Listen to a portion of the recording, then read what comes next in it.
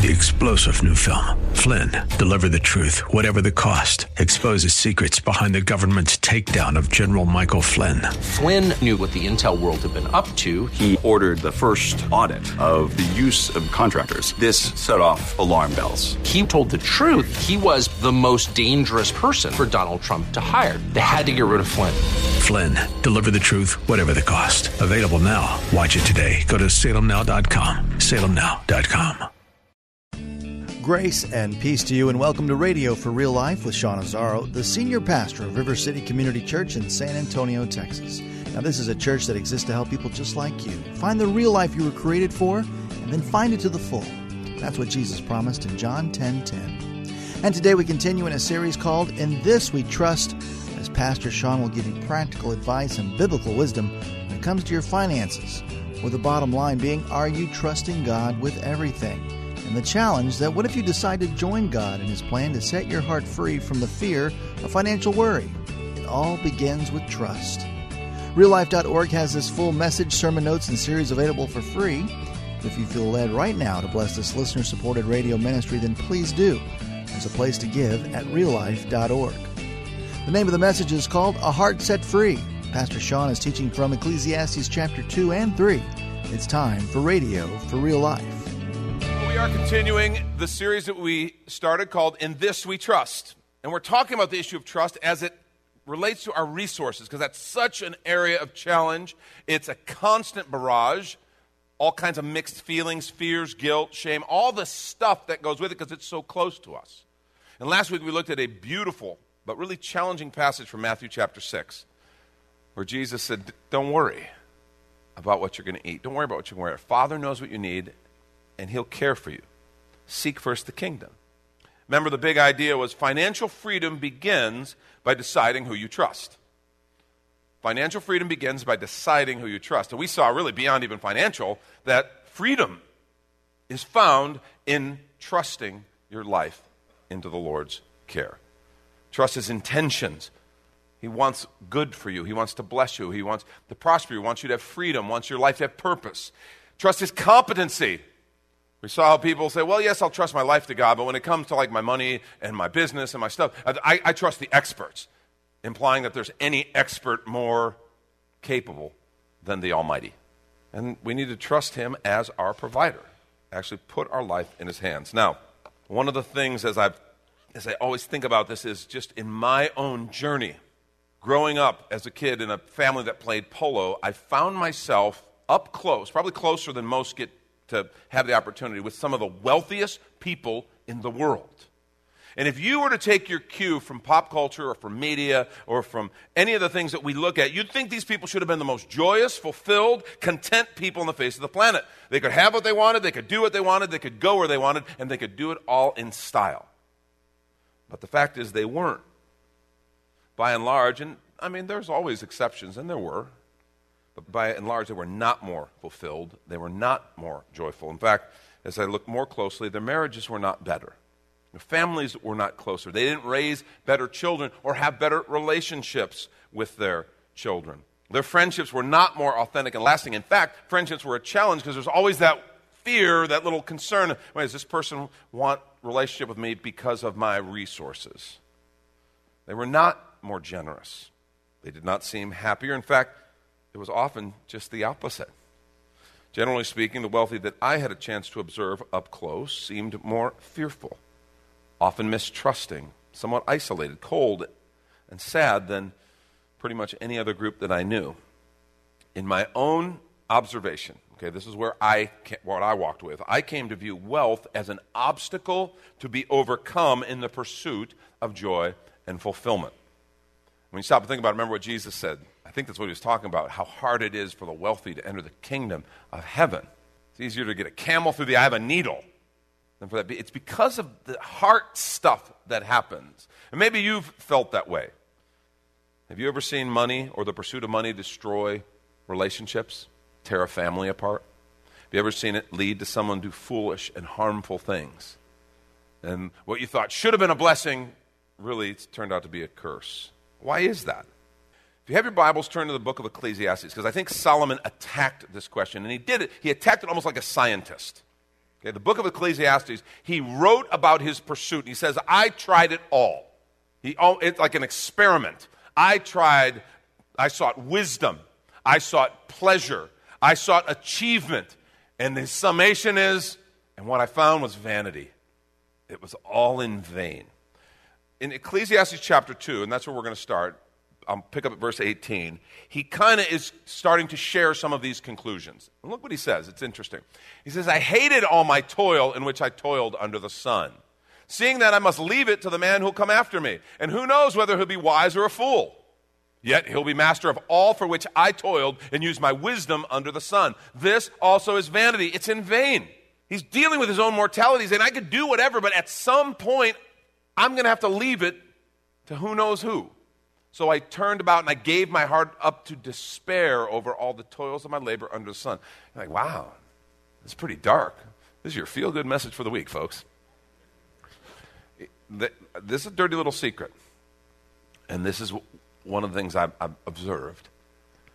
For most people who don't consider themselves rich, or maybe who are still struggling, kind of climbing the ladder, but seeking riches, they don't know yet the secret that those who are at the top know. See, they at least have the hope that if I get more, and if I get successful, and if I get this path, they have the hope that maybe that'll bring fulfillment. Then I'll have peace. Then I'll be okay. Then everything will be right with the world. The people who've actually gone to the top of the ladder and who are there, and they find themselves, I have more money than anybody I know. I can do whatever I want. I have all this resource. They know the dirty little secret. I'm still me. I'm still not fulfilled. It's still, there's this emptiness. There's this something I'm missing. At least those who are in the pursuit have the false hope. And that's what Solomon is talking about. He says, I gave my heart up to despair over all the toils of my labor under the sun. Because sometimes a person who's toiled with wisdom and knowledge and skill must leave everything to be enjoyed by someone who did not toil for it. This also is vanity and a great evil. What is a man from all the toil and striving of his heart with which he toils beneath the sun? For all his days are full of sorrow, and his work is a vexation. Even in the night, his heart does not rest. This also is vanity. He says, I sought these things. And this is Solomon. His wealth and his wisdom were legendary. He sought them and he achieved them better than most would ever. They'd never even come close. And he said, all I found was sorrow and despair. It's vanity. Because he's dealing with his own mortality. Saying, it doesn't matter what I do. Someday I'm going to leave it. I'm going to die. And what's interesting is, so he's talking about his mortality, and then he has this passage, you remember in chapter 3, which is right after this. He comes right on the heels of this kind of discussion. He shares that very well-known famous passage where he talks about time. For everything there's a season and a time for every matter under heaven. And then he gives that famous list. The Byrds wrote a song about it. You've heard it at weddings and funerals. There's a time for everything, a time to be born and a time to die, a time to plant, a time to pluck up, a time to kill, a time to heal, a time to break down, a time to build up, a time to weep, and a time to laugh. And he concludes by saying there's a time to love, a time to hate, a time for war, and a time for peace. Something about his mind is all of this, he's being drawn to time. And that's extremely interesting when you see what follows. Because he comes back from that little conversation about time, that little detour on time, he comes back to this conversation. And look what he says in chapter 3, verse 9 is where we're going to pick up.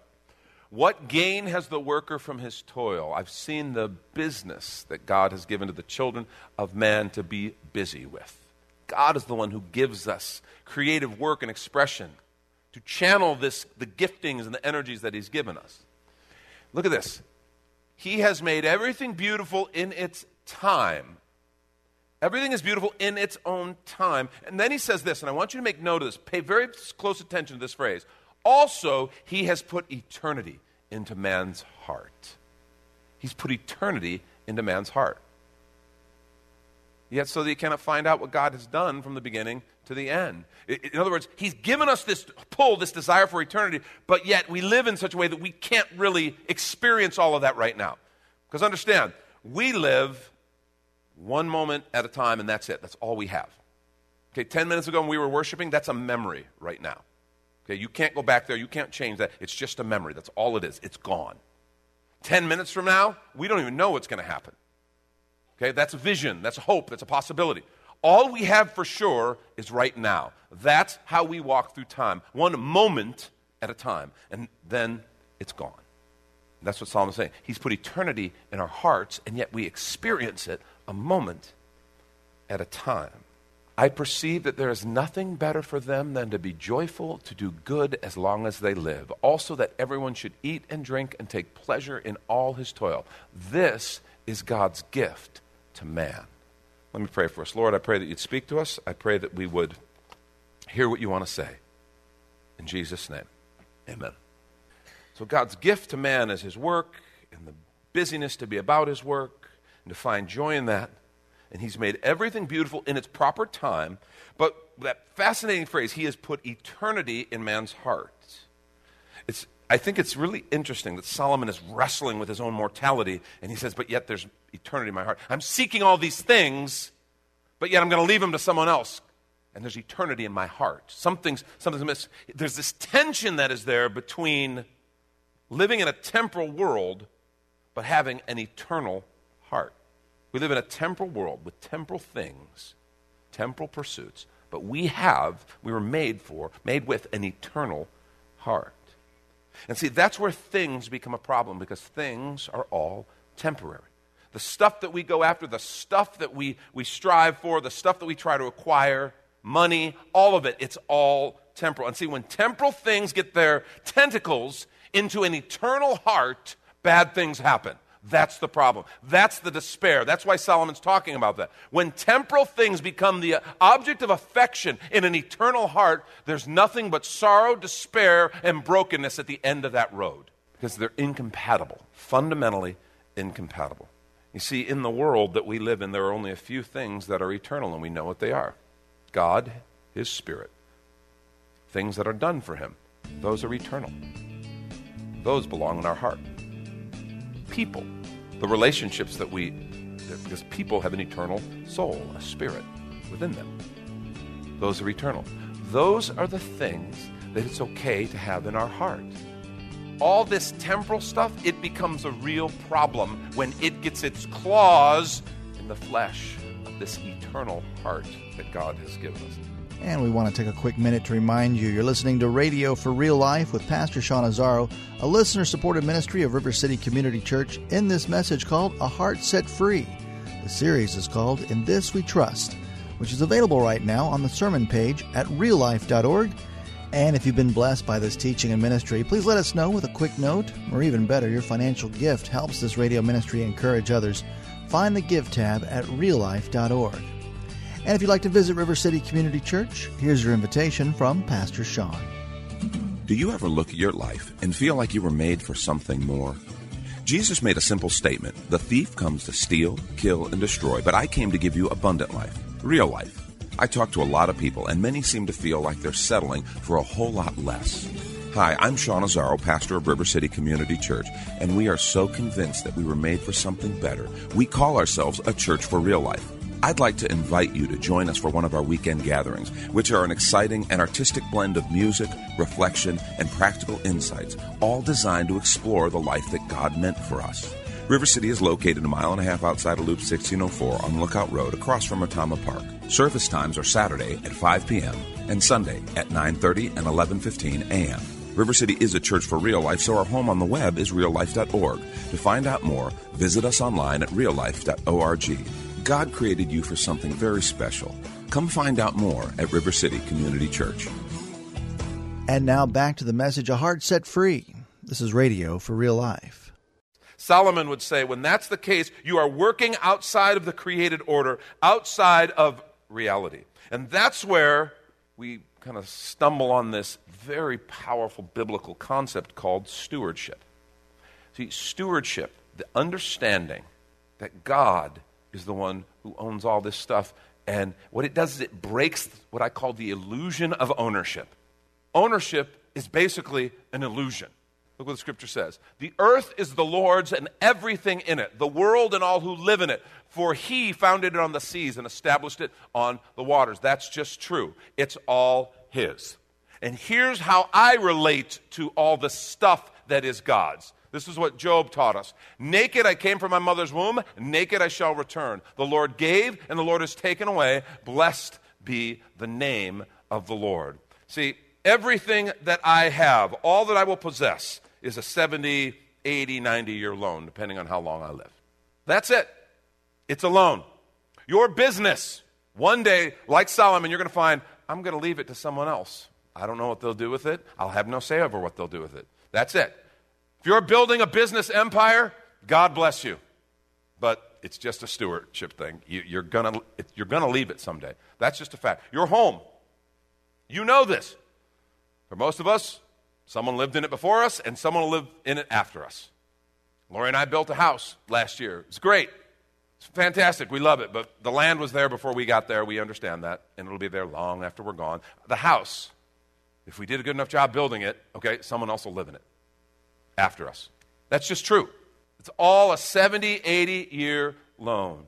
That's the idea behind stewardship. It aligns you with reality. You know, we laugh about how you can't fit much in a casket, so, you know, you can't have your stuff. You can't take it with you because you can't fit much in a casket. Dudes, even the suit they bury you in, okay, that's staying. It's a good thing because they're usually ugly suits. I don't know why they do that, but it's, you know, one final spite, okay? But even the suit, the dress, whatever they bury you in, that's staying. It's all temporal. See, stewardship is the understanding that I am caring for things that ultimately belong to the Lord. I care for them for a short time. This is one of those, I talk about core spiritual ideas. This is one of them. This is a core spiritual principle, stewardship. It is an alignment with reality. Last week we talked about trusting, and God is faithful to be our provider. That's a core idea. He is trustworthy. He cares, and He is trustworthy. This week we're talking about stewardship. It is a core idea. I am caring for things that I will one day leave. And I want to say that with stewardship comes what we call the gift of detachment. The gift of detachment, it removes the emotional attachment that I have to things that I cannot keep. And what it does is it extracts them from my heart while allowing them to remain in my hand. Takes them from my heart. They don't belong there. Temporal things don't have a healthy place in an eternal heart. Stewardship, the idea of stewardship, that understanding, takes those things from my heart while allowing them to be in my hand and be used and cared for. They're my Father's. And so I am a steward of His things. So the question is, I think we can all see logically, well, that makes sense. How do we get there? How do we get from here, where that stuff is in my heart, and I've been trained that way, and I've grown up that way, how do we get to where I truly see it differently and I enjoy the freedom or the detachment of stewardship? Well, you remember what Jesus said last week in Matthew chapter 6. He said this idea of where we lay up treasure is a matter of your heart, a matter of your vision, and a matter of what you serve. In that whole passage, that long passage of Matthew 6, talked about the birds, talked about the flowers, talked about seek first the kingdom, talked about Father's going to care for you. He only gives really 3 instructions. The first one is do not be anxious. Okay, do not be anxious. Do not worry. Do not fret. That's what we say. Father's going to care for you. The second was seek first the kingdom of God. That's what he concluded with. But the first one I want to talk to you is actually the first one that's mentioned. It's in the opening section. Look at Matthew 6, 19 through 21. Look what he says. Now, this is the negative. This is what not to do. Do not lay up for yourself treasures on earth where moth and rust destroy, where thieves break in and steal. Here's the positive. But lay up for yourself treasures in heaven. There's the command. Lay up for yourself treasures in heaven, where neither moth nor rust destroys, where thieves do not break in and steal. And then he says this, for where your treasure is, there your heart will be also. And that's such an easy verse just to kind of breeze over. Where your treasure is, there your heart will be also. Because we all sit and go, oh, nice, that's a very nice thought. That seems so true. I believe that. The fact is, usually when we breeze over that verse, we're not reading it correctly. We actually are reading it incorrectly. We think it says where your heart is, that's where your treasure is going to be. Because, I mean, that's how we deal with things. We understand that. We talk about our values, our core values. So you want to know someone's values, look at their checkbook and look at their calendar. That's what you value, what you invest your money and you invest your time in. You know, because where your values are, there's going to be your money and your time investment. Well, we understand that, and there's truth to that. So we automatically read that and go, oh, where your heart is, that's where your treasure is going to be. And wherever my heart is, that's what I'll invest in. And that's what we read, and there's truth to that. That's not a bad thing. It's just not what Jesus is saying. What Jesus says is the exact opposite. He flips it. Where your treasure is, that's where your heart is going to be. And that, I want to suggest to you, is a powerful, powerful principle. See, if temporal money, temporal things being caught up in my heart is the problem, I want to suggest you temporal money, temporal things is the solution as well. What he is saying is you can train your heart, you can change your heart by directing your treasure. Where your treasure is, there your heart will be. In other words, you can direct your treasure and train your heart. This is the fix. This is biblically how we deal with this problem of a heart that has been overrun by temporal things. Your heart follows your treasure. So direct your heart, train your heart by directing your treasure. I want to suggest God has given us a gift to help us in this called the covenant of the tithe. The covenant of the tithe. It is a powerful biblical covenant that I have seen be transformative and change the lives of countless people as they have used this biblical teaching, this biblical instruction and principle, and allowed the Lord to transform their heart and cause them to totally see the world, see God, and believe differently because of the covenant of the tithe. The covenant of the tithe, some people go, oh, when you talk about the tithe, that's under the law. That doesn't apply to us. That is absolutely biblically wrong. Just not true. The first time the tithe, in its proper sense, is actually mentioned is in Genesis chapter 14. Genesis 14, verse 20. Abraham has gone and rescued his nephew Lot and a bunch of other people from Sodom, and there's a bunch of spoils of war and all this, and he meets this very unusual person. We're only mentioned here in Genesis, and then he's referred to in the book of Hebrews. His name is Melchizedek. He's called the priest of the Most High God. He's also called the king of Salem. Very unusual person. A lot of people believe it's a pre-incarnation manifestation of Christ. But regardless, this Melchizedek comes, and here's what Melchizedek says. Blessed be God Most High, who delivered your enemies in your hand. Then Abraham gave him, Melchizedek, a tenth of everything. A tithe. That's what a tithe means. It means 1/10. Moses, when God gave him the law, wrote this down. A tithe of everything from the land, whether grain from the soil or fruit from the trees, belongs to the Lord. It is holy to the Lord. This is a biblical principle that was encoded with God's people. In fact, you remember Cain and Abel, where somehow we don't even know why Cain's offering wasn't received, but they brought the produce of their work as an offering to the Lord. This is a biblical principle that has been long before. We're going to talk more. We'll read some other scriptures about the tithe, but I want you to see in the New Testament, Jesus addressed the tithe. He said, woe to you, teachers of the law and Pharisees. He's actually bringing a word of correction because they have used the tithe as an excuse to really fall down on some big heart issues. Woe to you, teachers of the law and Pharisees, you hypocrites. You give 1/10 of your spices, mint, dill, and cumin. In other words, they would never not tithe because of its importance. He said, but you've neglected the more important matters of the law. Think of things like justice, mercy, and faithfulness. Jesus says you should have practiced the latter without neglecting the former. The Apostle Paul, when he's establishing these churches, he talks about this. Look at what he says. He says, now, this is 1 Corinthians 16, 1-3. Now, about the collection for God's people, do what I told the Galatian churches to do. On the first day of every week, each of you should set aside a sum of money in keeping with his income. These are Gentile believers. He doesn't use the word tithe, but he's talking about the tithe, this proportional income. This proportional giving, a sum of money in keeping with his income, saving it up so that when I come, no collections will have to be made. Then when I arrive, I will give letters of introduction to the men you approve and send them with your gift to Jerusalem. This idea was consistent before the law, all throughout the scriptures. See, the tithe is 1/10. It was for the care of the priests, the ministry of worship, for the house of God. They funded worship celebrations that were a critical part of Israel's development. It was for the poor and needy, benevolence ministry. Some people try to dismiss the law, saying, just dismiss the tithe, saying, well, it was just the law, and that we're not under the law like that anymore. And they're wrong. Abraham was before the law. Cain and Abel brought their gifts before the law. This was encoded in how God dealt with his people. I heard one pastor say it this way. He said, Abraham commenced the tithe, Moses commanded it, Jesus commended the tithe, Paul continued the tithe, and who the heck do you think you are to cancel the tithe? I want to stop and just take a moment and just address kind of the elephant in the room when it comes to this, because there have been a lot of people who've experienced bad teaching in regard to this issue. A lot of times it's been used for manipulation or club to beat you over the head with. I want to say on behalf of ministers everywhere, I'm sorry if that has been your experience. It's not supposed to be that way. That is not the way the Word presents it. That is not the way the Word presents our Heavenly Father. And this is one of the most transformative, powerful principles in all of Scripture. And I've seen so many people's lives radically change and their faith skyrocket because of beginning to walk in this principle and trust the Lord in this area.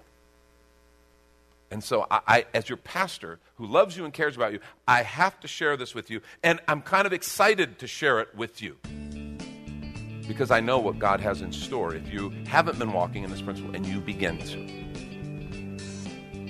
See, here's the main point. If you're taking notes, write it down. The covenant of the tithe is God's gift to set and keep my heart free.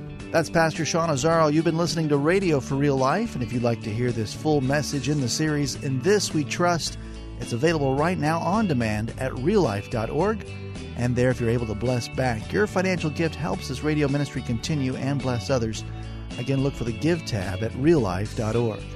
But of course, you're invited to visit and join us at River City Community Church, located on Lookout Road right behind Retama Park, with service times on Saturday nights at 5 and Sunday mornings at 9:30 and 11:15. If you'd like to call the church, the number is 210-490-5262. As Radio for Real Life is a ministry of River City Community Church, and we hope you join us again next time for more Real Life. 3-star General Michael J. Flynn, head of the Pentagon Intelligence Agency, knew all the government's dirty secrets. He was one of the most respected generals in the military. Flynn knew what the intel world had been up to. He understood its funding. He ordered the first audit of the use of contractors. This set off alarm bells. The explosive new documentary, Flynn, Deliver the Truth, Whatever the Cost, uncovers the facts behind this scandal. Flynn told the truth. He was the most dangerous person for Donald Trump to hire. I find out the worst enemy that I'm going to face in my life is right here in America. They took my assessment and they wanted me to change it. And I was like, I'm not changing it. They had to get rid of Flynn.